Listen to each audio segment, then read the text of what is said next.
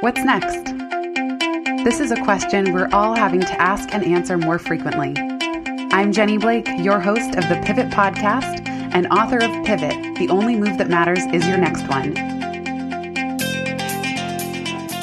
For show notes from this episode, visit pivotmethod.com/podcast. If change is the only constant, then let's get better at it. Here we go.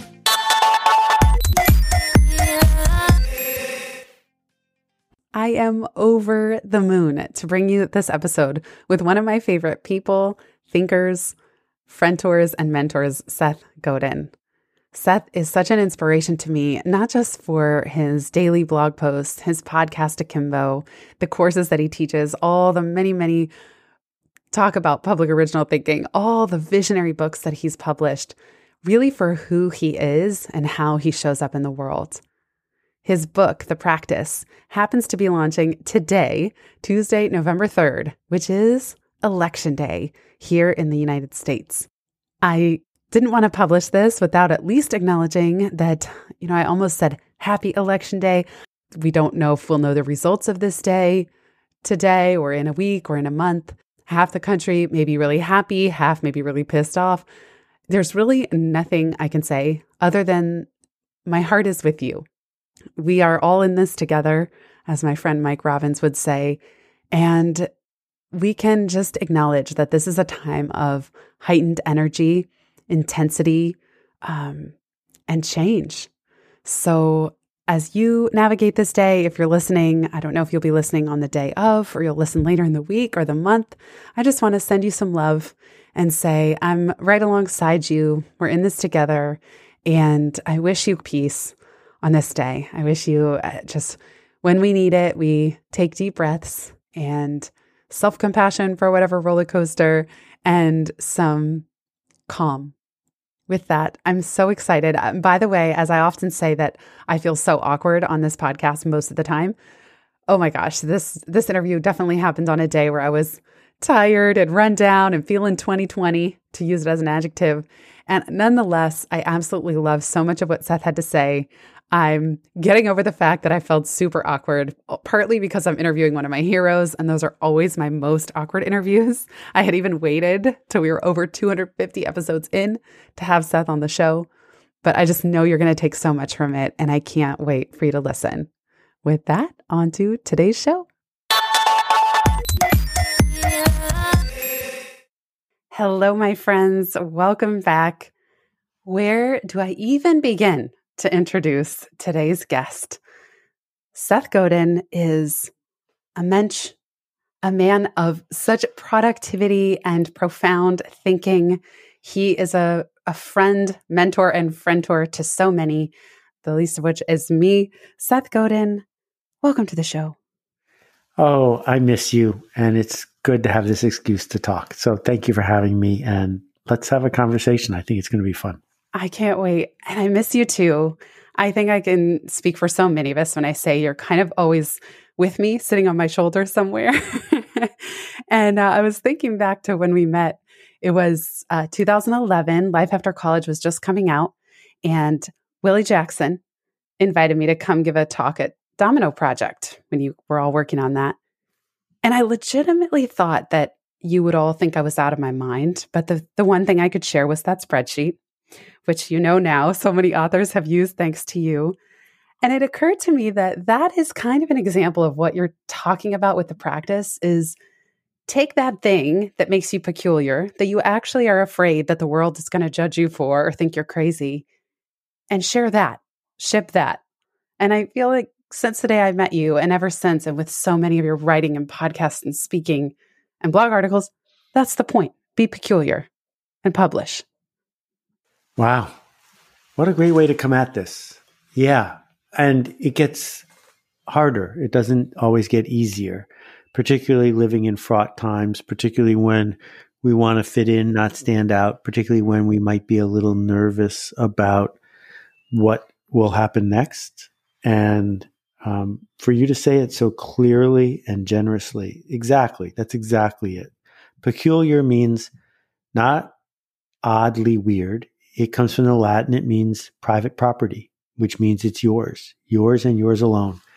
And the idea that we can take what's ours and share it with generosity, that's what gets me to do my work every day. You mentioned fraught times. We were talking before we hit record, because here we are, we're recording in early September, 2020. How's it been? And I happen to be, in fact, I didn't know when this would come up in the show, but this is my first time recording an interview in over 2 months because I'm like crawling my way out of a dip, which I know is antithetical to the practice, which is like get up and ship anyway, just get up and publish and do your practice. But I have found it quite challenging. I feel a lot of fatigue at this point in the year. And I'm wondering for you, have you noticed an impact on your thinking or your ability to keep shipping this year? How has it affected your practice with everything going on? Yeah, every day. Why even bother having a practice? It protects us from the variation of our daily intent. It protects us from the good days and the bad days, mostly the bad days. Because if we have a practice, then we commit to doing the practice. So no matter how slow or sloggy a day is, I figure out how to brush my teeth, twice even. And we can go further than that. We can develop the habit of doing the work, even when we don't feel like it, especially when we do, because it's doing the work that changes our mood, not the other way around. And, when you and I connected a couple minutes ago, I could hear in your voice both fatigue and joy. And I think the joy comes from you're back at it. You're doing the work again. So don't hold that back. Go ahead and do the work before you feel like doing it. Because often, at least for me, what I discover is when I do the work, even when I don't feel like it, suddenly I feel like it. That's very true. Thank you for the reflection as well. Because it's funny, if we're going back to pre-hitting record, I was thinking, I'm doing an interview today. Like I'm hot, I'm tired. It has nothing to do with you. And I'm like, and today is the day that I'm interviewing Seth, my dear friend and someone who I remember waiting. You have this threshold you set for podcasters, like wait till you get to 150 and then ask me. And I can say I'm now in around 250. So I felt like, okay, it's a good time to have Seth on. But there's such a roller coaster. I'm feeling such a roller coaster in my energy and motivation. And I love what you're saying that it doesn't matter if you show up. And you're right that I think it is also when you're doing part of the practice that the joy arrives kind of in the moment, but I don't think it would happen the other way around. So it makes sense. But do you ever have days? I mean, you're so consistent and I really admire that consistency. It's just not breaking the streak, right? I mean, how do you do it on the days where it's like the last thing you want to do is work? And maybe you even know that your body needs rest or recharging. Right. So let me talk about the last one first. Every single person in the world, unevenly distributed, but every person in the world has felt what's going on right now. And for people who have borne the brunt of racial injustice that's been going on for centuries, or who are now realizing long overdue that it needs to be paid attention to, it's particularly poignant. But for people who've been ill, for people who know people who've been ill, human beings, like most creatures, want to control the environment around us. And when the environment feels uncontrollable, when it feels like everyone else is also in a rut, which means there's no one to look to model the way forward, it can feel overwhelming. And denying it doesn't do us any favors. Denying the feeling simply prolongs the trauma. And that's why making connection, engaging with other people is useful and essential. But, and it's a very big but, sooner or later, we reset. We reset to living life under whatever circumstances we're living them under. 200 years ago, no one had electricity, but people managed to slog through a world with no electricity. If all the electricity in the world went out, the modern world would freak out for, 5 years, and then we would forget what it was like to live in a world with electricity. So the same thing is going on here, is that we still have so many of the magical privileges and benefits that we built or lucked into over time. but it's easy to avoid them because we're in mourning. And mourning is real and trauma is real. And then we get to say, and then what? And then what will we do with this one precious day? And then what will we do with the 2 hours we have today where we can do something? Because hiding until everything is perfect will mean we are hiding for a very long time. And for me, it's how can I make things just a little bit better for at least one person? And so that's what motivates me to show up a little. And, in terms of my output, I have a buffer. And I think having a buffer is really smart. So I don't get up at 4:00 in the morning to write that day's blog post. I've been thinking about tomorrow's blog post and next week's blog post for a long time, and there's something there. So if I get run over by a truck, the blog post will continue. The streak will happen. And buffers are useful because they allow us to not work out of a position of panic and not always worry about being live. Instead, they let us realize we can build assets, we can expend assets, but we still have to chop the wood. We still have to do the work. Yes. Chop wood, carry water.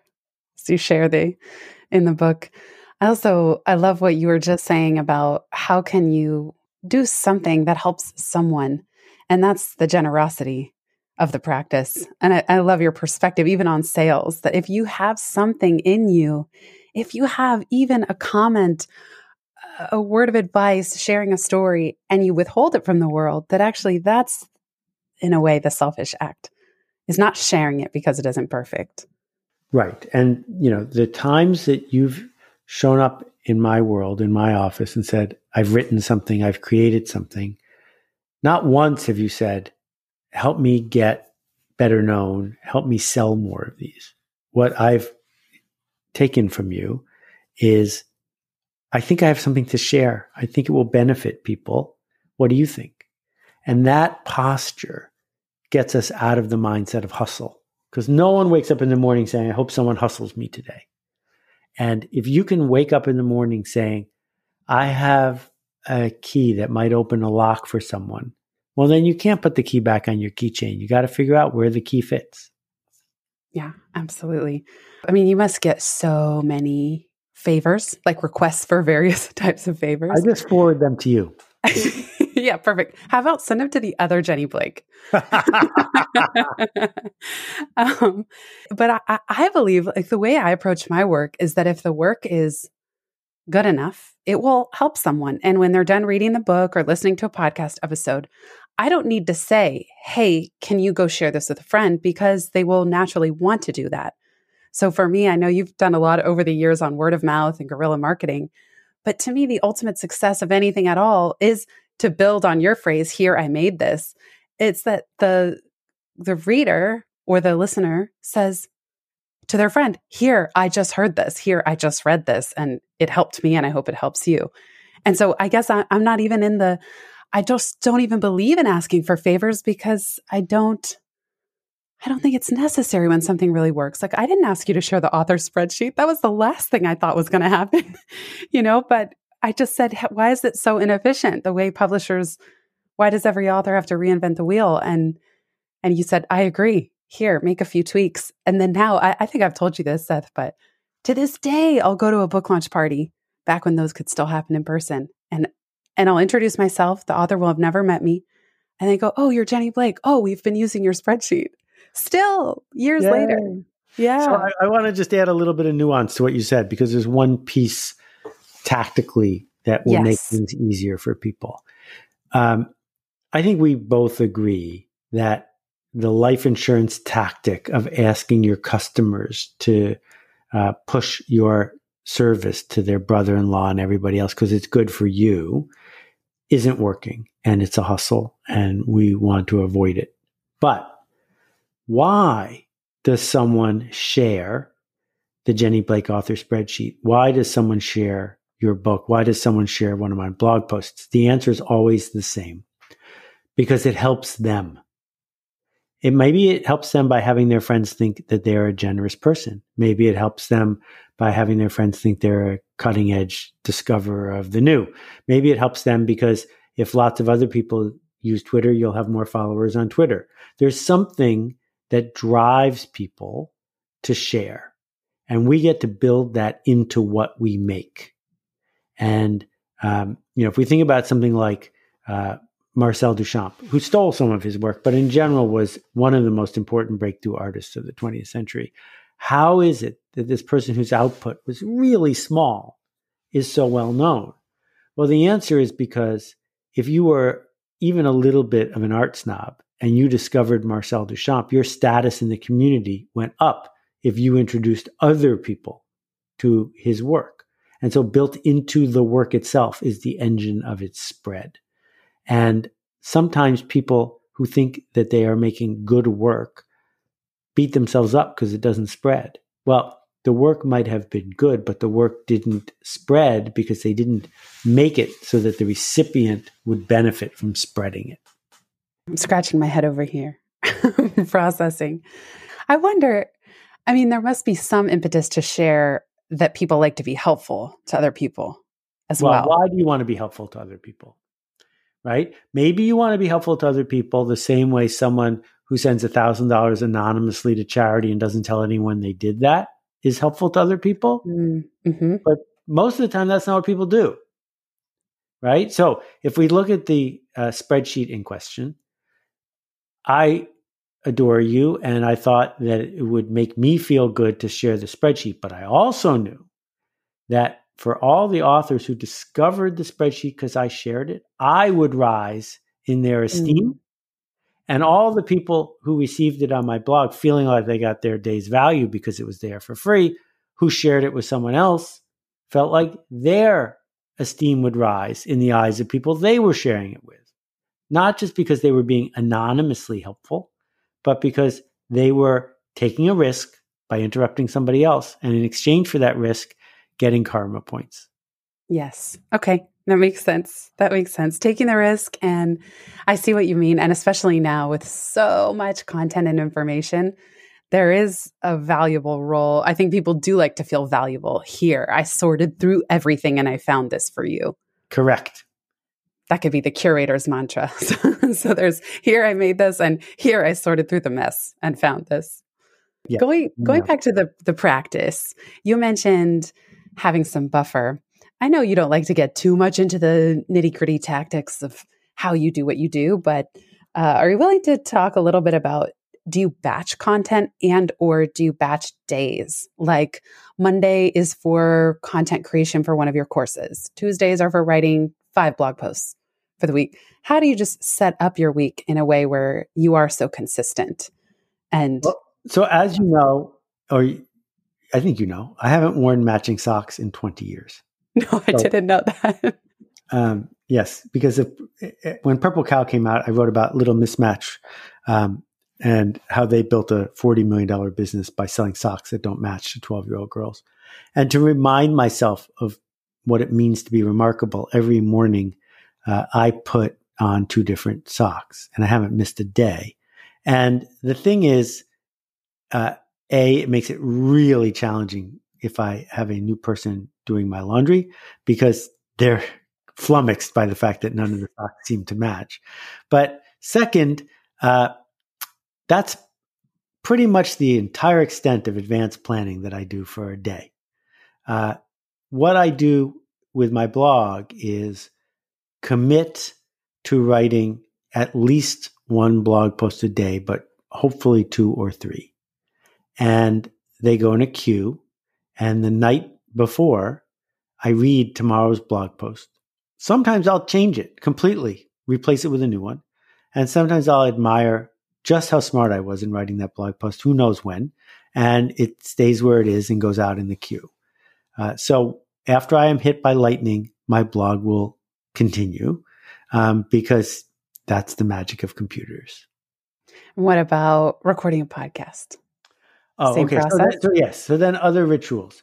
I want to have a regime and a ritual. So I swim almost every single day because if you start negotiating about whether it's a good day to swim or not, then you're never going to swim again. And I do a podcast. I start thinking about it on Monday. And if I'm in the groove, I'll record it on Tuesday or Wednesday, but the last day to record it is Saturday. And some weeks I will do a couple because I am prone to viral infections. And if I get one, I don't want to punish people.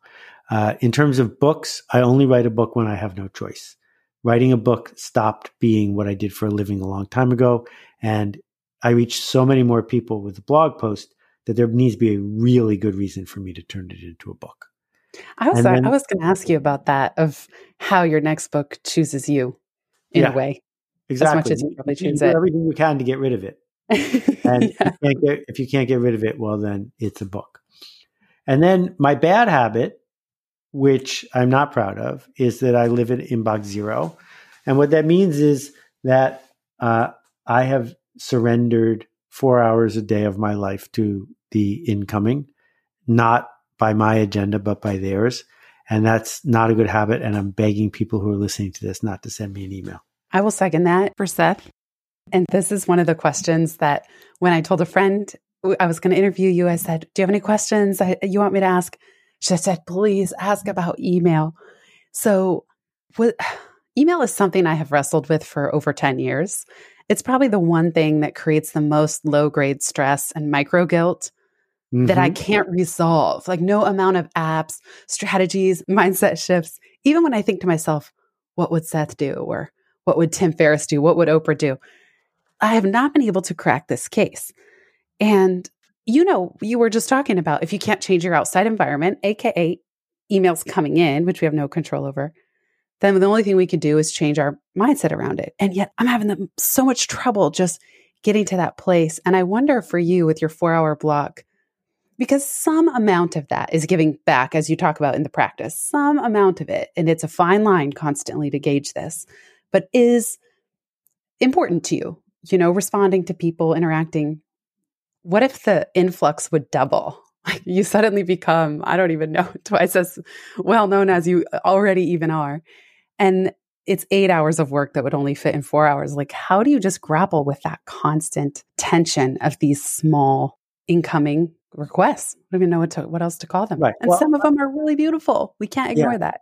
They are. And I can solve your problem. I just don't think you want me to, but let me try to break it into pieces. First of all, I'm super lucky that I don't dig ditches for a living, that I'm not exposed to toxic chemicals in my work. This is, most people would call what I do a hobby. And so I'm not going to complain about the fact that part of my work is that I've answered 147,000 emails over the years. Because what I decided was if someone was going to take the time to send me a non-anonymous bit of feedback by email, I would try my best to take the time to honor them by writing back.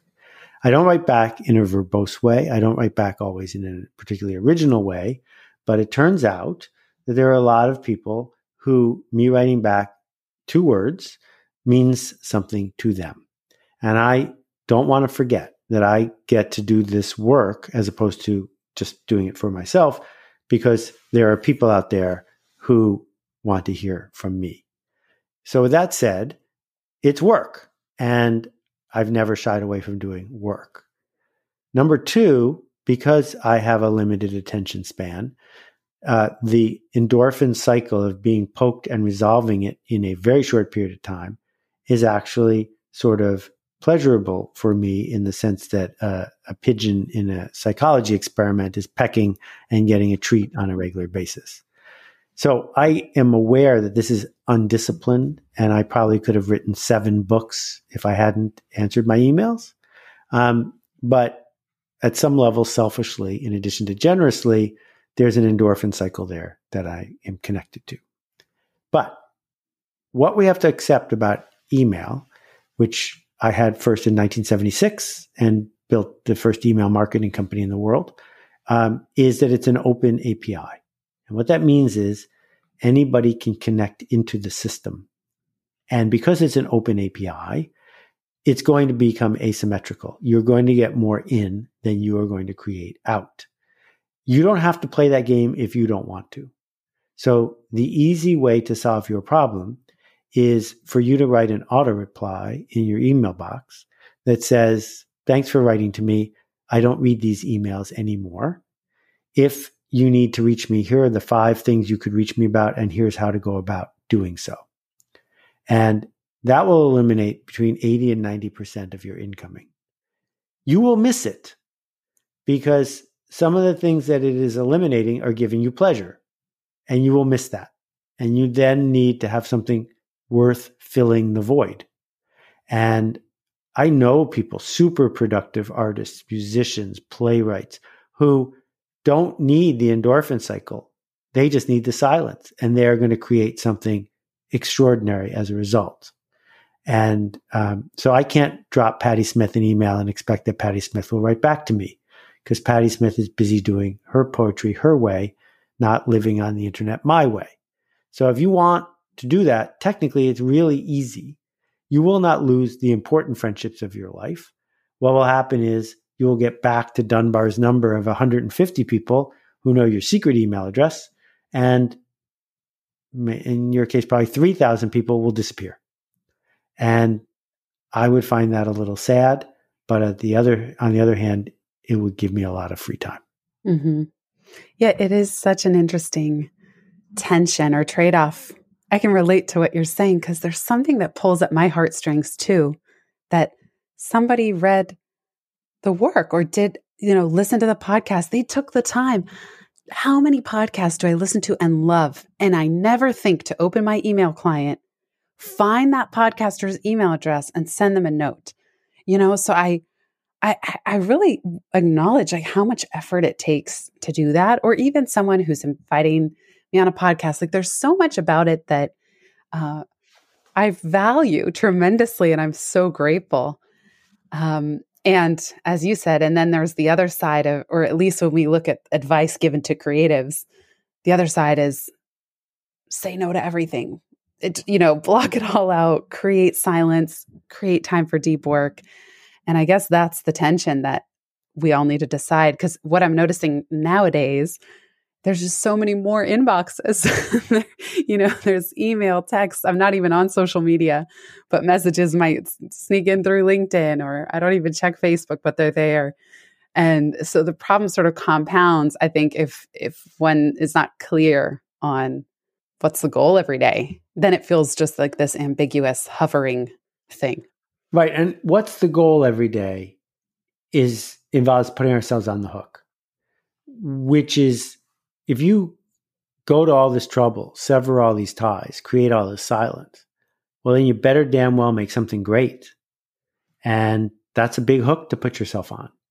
Whereas it is possible to go home at the end of a 9-hour day. Honey, what'd you do today? Well, I had 4 hours of meetings and I answered email for 5 hours. So at least I did what I was supposed to. You don't have to point out that you did something great because you just did your job. And there are many problems with the dark patterns of social media and doom scrolling and the media putting us in the middle of a maelstrom. But one of those problems is they have let us off the hook. How could I be expected to do something important and the world is on fire? Well, the world has been on fire before. The difference is it didn't show up on your phone as breaking news. You just found out about it 2 days later. Right. I know. And then now those little D dopamine hits of the infinite scroll and refreshing the news, refreshing now. I just checked out the Citizen app just to do it, just out of curiosity. Mm-hmm. And I read Gavin de Becker's book, The Gift of Fear. I think you've talked about it. I think you're aware of it. I have not, because I don't think fear is much of a gift, but go ahead. Anyway, well, this is now going to be like a pointless ramble, but no, go. I noticed myself checking crime because I would get these alerts of various crimes that were happening around where I live. And it was kind of an experiment in bravery for me, because I used to tell myself, I can't sleep at night if I know this, and ignorance is bliss. And so I was just doing this exercise in personal awareness. Can I know what's going on around me and not freak out and just handle it? But I noticed myself, first of all, getting scared, of course. Sure. And then I could choose to uninstall the app at any point. But one day I was like, I wonder what's happening on Citizen. And then I was just thinking, this is ridiculous. Like, when in history could people just open an app and see every police blotter? I mean, maybe those people signing into a ham radio, or I don't even know what kind of radio would get you the police station frequency. But now it's like this hobby that people can have. We're all hanging out at home and you're just looking around and like, oh, here's all these crimes happening around me. It's like, is that what we want to fill our brain with? Our mind? Probably not. But it's so easy to get hooked in, and the apps are designed that way to hook you, not in the good way that you talk about being on the hook. Right. So we need to go to the classic philosopher of our time, Monty Python, and talk about their extraordinary skit about the argument room. And I will talk to you as if you haven't seen it. So this guy walks into an office and says, I'm here for an argument. And she tells him how much it costs and says, go to room 7. And he goes into room 7 and he has this unpleasant interaction with a guy that devolves into name calling. And then he realizes he was in the wrong room. He was just in the name calling room. He needed to go next door for an argument. And in the argument room, you pay your money and someone will argue with you. And the reason this skit is so relevant to our lives and why I watch it every few months is you get to decide if you want to go in the argument room. You get to decide if you want to go into the stressed out of my mind room. You get to decide if you want to go into the I'm filled with bathos room. You get to decide if you want to go to the sympathy room. All of them are a click away. And so I found myself a few months ago going to the world is in really big trouble newsroom because I could feel my brain wanting a little of that. And so I stopped because self-discipline is the best kind. And I don't, there was withdrawal for a few days where I kept finding myself wanting to go to that room. And then I took the room away and now I'm not hooked on it anymore. So if you can get clear about what your practice is and the work you seek to make, just go to those rooms and realize that while the other rooms are available, you don't have to go there. Mm. And I know part of what you do is immerse yourself in genre and thinkers and people that you admire. You don't unplug completely from all inputs everywhere. How do you discern what crosses that threshold of, yes, I do want to dip into these rooms of these thinkers or this type of output? I've never understood people who are sort of trauma tourists, because there are certain things that I feel like once seen, they're very hard to unsee. But on the other hand, I am filled with a great deal of curiosity about systems and how they work.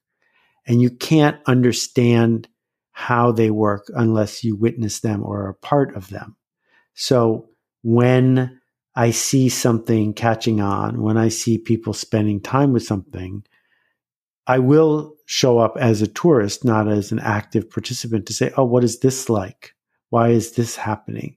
And then once I can figure it out, it takes a lot of willpower to stop doing it, because the reason these things are popular is that they suck people in.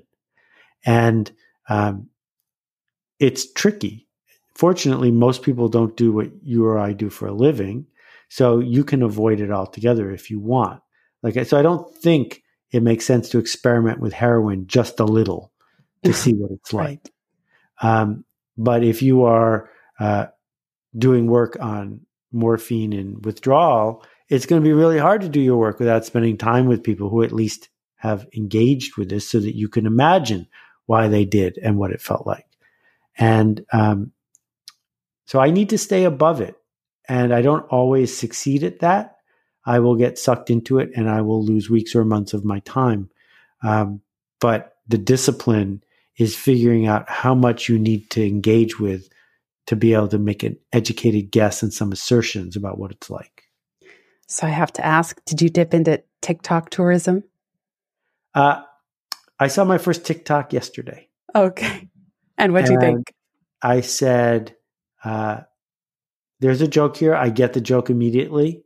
I could see how this pattern, which is, I believe, about to become a dark pattern, but traditionally has not, can really hook people. I mean, it's just straight up sugar. Straight up. And it has music. Yeah. It's so, It's so crazy. I downloaded the app just to see exactly as you're saying, just to dip in and dip out. I knew that I wouldn't engage really. I would go on and it'd be an hour later and I was still like drooling, watching TikToks. And I'm like, oh my gosh, it's exactly the cycle you just described. I had to take the app off. Of course, I knew I would, but I see how it's like crack. Yeah, exactly. And let's get back to where we started, which is we're all who are listening to this lucky enough to work in the business of being indoors and playing with ideas, that we have the privilege of having resources and the ability to connect with other people. What are we going to do with it? What's it for? Who's it for? What change do we seek to make? And if you can't recommit to that, then you're just going to become a wandering generality. And the world is lining up, trying to manipulate you and turn you into a customer and a product. And I really want to help people take ownership for the fact that they got a few minutes, hours, whatever, a day that isn't spoken for. And it's probably worth turning that into something generous. What do you do? I find myself at a pivot point, if you will. Oh, yeah, I will. This is the year of pivot, where I feel a little stuck. You know, you're this question of who's it for? How do you want to be generous and who's it for? And even with pivot, the book is so broad. It's for people in companies. It's for entrepreneurs. It's for everyone. And therefore can be for no one, even my podcast. You know, you were around when I was talking about the other pivot podcast. I have the other Jenny Blake and the other pivot. And it kind of has been encouraging me to just think how to get more specific. And yet sometimes I feel stuck on that. I genuinely want to find or make the group smaller, and yet there's resistance. I'm not trying to take myself off the hook. No, I guess I wonder, especially now in the pandemic, and I've been watching every celebrity start a podcast. Podcasts are going to have to become more specific, I think, in order to work, because there's just going to be so many that are general enough or similar enough that's where I think it needs to go. And I have a hard time figuring that out. And I think I'm probably overthinking it. But I'm curious what advice you'd have for those of us in this position. Oh, you're not overthinking it at all. You are absolutely correct. There's only room for one Joe Rogan, and there's only room for one All Things Considered, and there's only room for one This American Life. You can't be the next one because there already is one.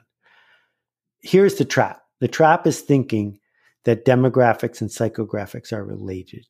And demographics used to be so important because it's all we had.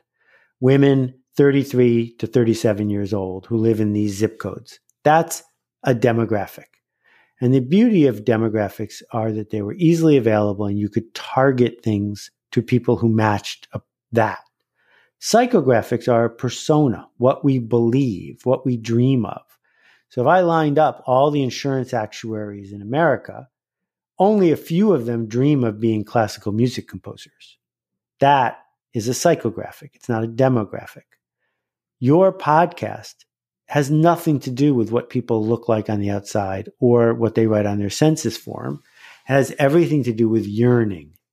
People who don't think they need to pivot, who don't think that there's something possible, should not listen to your podcast. It's not for them. Shoo them, shun them, make them leave. Who's it left for? Right? How can you be more clear to your listeners and the people they know that this is for people just like X, where X is an attitude, a belief set, a yearning. And the more you can refine that, the more likely it is that the people who are listening will A, get something out of it, and B, tell the others. And then here's my little gremlin. Thank you. It's very helpful. And I even love the word yearning. Sometimes when I think about being more targeted or specific, this might sound weird, but it's like the issue of privilege comes up. And I think to myself, there's part of me that, okay, I want to talk to entrepreneurs in complete control over their time and work with joy and ease. And I'm all about teaching people systems to help create more joy and ease in their work and in their business. But there's a part of me that hesitates because I'm like, joy and ease are such privileges. It's like, oh, I don't know. I I kind of feel bad. There's so many people that I don't know, maybe Zorba the Greek, like you could find joy and ease anywhere, but it's like, there's a part of me that I want to be very specific to people who have control over their time. And yet it's hard to leave others behind in a way. I don't know. So we should talk for at least 2 minutes about indoctrination.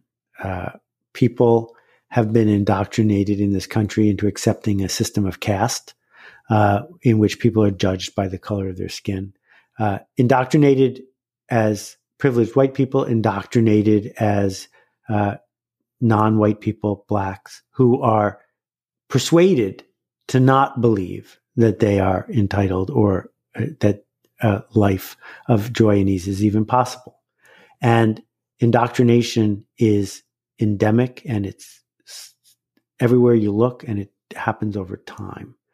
But it is a mistake to say that you have to have a high status role in society or a lot of money to seek out joy and ease. So I've spent a fair amount of time with people who make $3 to $5 a day. And if you or I were making $3 or $5 a day, we wouldn't know what to do with ourselves. For months, it would take us to figure out, what does that even mean?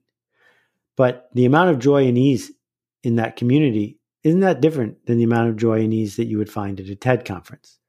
At a TED conference, there are all these people who are highly wired, with a short attention span, who are keeping score of everything on a nanosecond basis and are stressed out of their minds, even though they have enough money in the bank to not even care, right? But they do care because that's the game they've chosen to play. So it feels to me like showing up and saying, let's redefine how you are narrating the game you are playing so that you have more joy and more ease than you had yesterday. That is not related to privilege at all.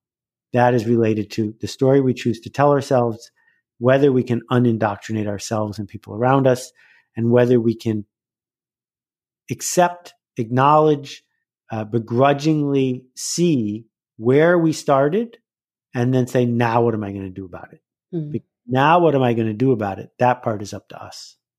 Thank you. I appreciate you reflecting that. It's true. There's so much indoctrination and status quo. And that's a huge part of your body of work, is just giving people the reminder to break free, break away, be yourself, put your work out there, create a ruckus, like all of that is just this constant reminder to stand up and be counted, as you would say. It's worth also highlighting that industrialism and the marketing industrial complex has been on a tear for 100 years to make almost everyone feel inadequate, because making you feel inadequate is the single best way to sell you something. That is so true. If we look at social media, Twitter's full-time job is to make you feel bad until you come back and check some more. And Facebook's entire business model is, people are talking about you behind your back, Jenny. You want to hear what they're saying? That's the entire business model. Right. Or they're having parties without you and you're not there. Right. Like, not that I care, but I mean, yeah. And exactly. Instagram, people are more beautiful than you. Here, look. Right. So if that game isn't giving you joy, don't play that game. Oh, I second that. So we're almost at our time. I know you did over 100 interviews for This Is Marketing, and I'm just curious, what do you wish more podcasters asked you? There's a wide spectrum of podcasters, and the ones who have been through the podcasting workshop are a little bit different and special to me. But the best podcasts are a conversation between two people who care about each other. They are not the crazed Larry King reading a list of questions about something he never even thought about until a minute before he got on the air. I am lucky enough that I do almost entirely the good kind of conversations with people. And you write a book, not because you want to sell books, because you and I both know that's a really silly plan. You write a book because you want to have a conversation, and you want other people to have a conversation without you even being in the room. And what the practice demonstrated to me is that people really want to have a conversation about this. And I'm just so grateful for people like you who are open enough and excited enough to let me talk. So thank you for having me and for challenging my thinking, because I got smarter just talking to you. Oh, well, thank you so much, Seth. Thank you for being here. You got me to show up in so many ways, but first interview back in the saddle in a while. And also I have to say, I was kind of waiting of when I would reach out to have you on the show. And I feel like this is just perfect timing. And I want you to know that in reading the practice to prepare for this, I've already been sending quotes, reading them out loud to my husband, Michael, sending a page of my iPhone to a friend. So it's working. And I think what's so beautiful about it is exactly that it is the practice. It's not the output. It's not the result. It's the practice of doing the work. And this is the book that was always there in your body of work. And just now here it is in a form that people can hold in their hands. And it's beautiful. It's helpful. It's motivating. It's inspiring. And I hope that everybody listening can go grab a copy, and better yet, a few for your friends. Holy smoke. Thank you so much. I really appreciate that. Thank you as well for everything you do. Where can people learn more? Where do you want to send them? If you go to Seth Godin, what's it called? Start over. If you go to sethstopblog/the practice, there you will be able to see all the treats and treasures that I'm putting together. Or you can, if there are any places where fine books are sold, this book will be there. Yes. And Seth mentioned the podcasting workshop. That's at podcastclub.link. And you can get all the show notes for this episode at pivotmethod.com/podcast. Seth Godin, thank you for being who you are. Thank you. It's been so wonderful to talk. Thank you for being here. Big, big hugs. Biggest hugs. You too.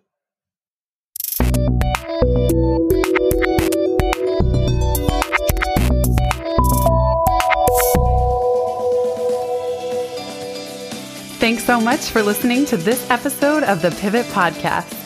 Make sure you don't miss an episode or my insider tips and templates by signing up for Pivot List, a curated twice monthly newsletter where I share the inside scoop on what I'm reading, watching, listening to, and the latest tools I'm geeking out on. Sign up at pivotmethod.com/pivotlist. Get show notes from this episode at pivotmethod.com/podcast and connect with me on Twitter at Jenny_Blake. Remember, build first, then your courage will follow. Hasn't it always?